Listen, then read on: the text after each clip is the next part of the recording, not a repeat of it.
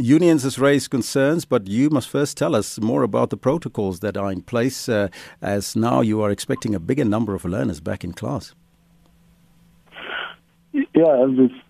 The same protocols that we have been implementing will apply from today. In fact, going forward, we'll continue to do that, which is ensuring that our learners walk into schools with a mask on and they're screened, check their temperature, and that they keep social distancing inside and outside the classroom.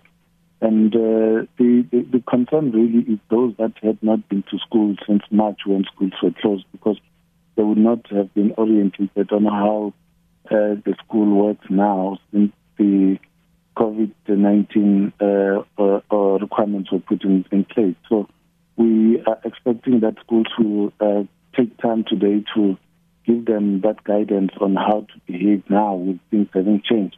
But otherwise, we are confident that schools will be able to do that, because the grade 7 and 12 have been in school since June, which means everyone knows now what to expect. They know what to do.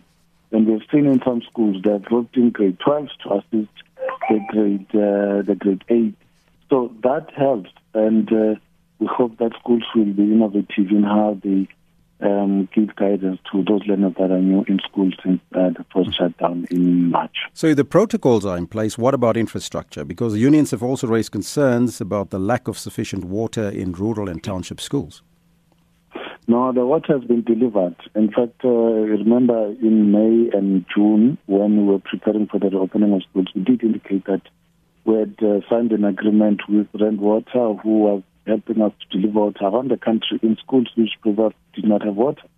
So the reports that we are getting from all provinces is that all schools are going to open and that they all have water tanks, which have been delivered to all the schools. And the fact that there was a break, that helped as well, because we were able to sort out those things that were challenges in the first phase of opening schools. So the concerns will always be there, but we are not interested in the pointing of fingers now. We want people who will come through with their solutions and suggest those so that we're able to move forward together.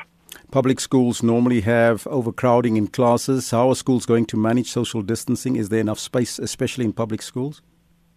There's not enough space. That's why we're saying not all grades are going back today at the same time.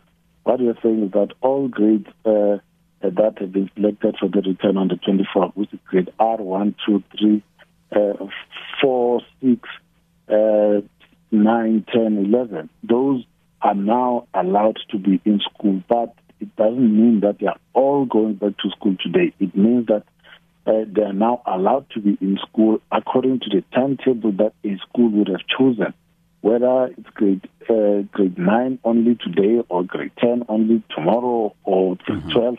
All of those things would have been arranged at school level, and the school should have communicated with parents which learners are going to school today. So there will be a schedule. Yes, so we are going to make sure that the schools remain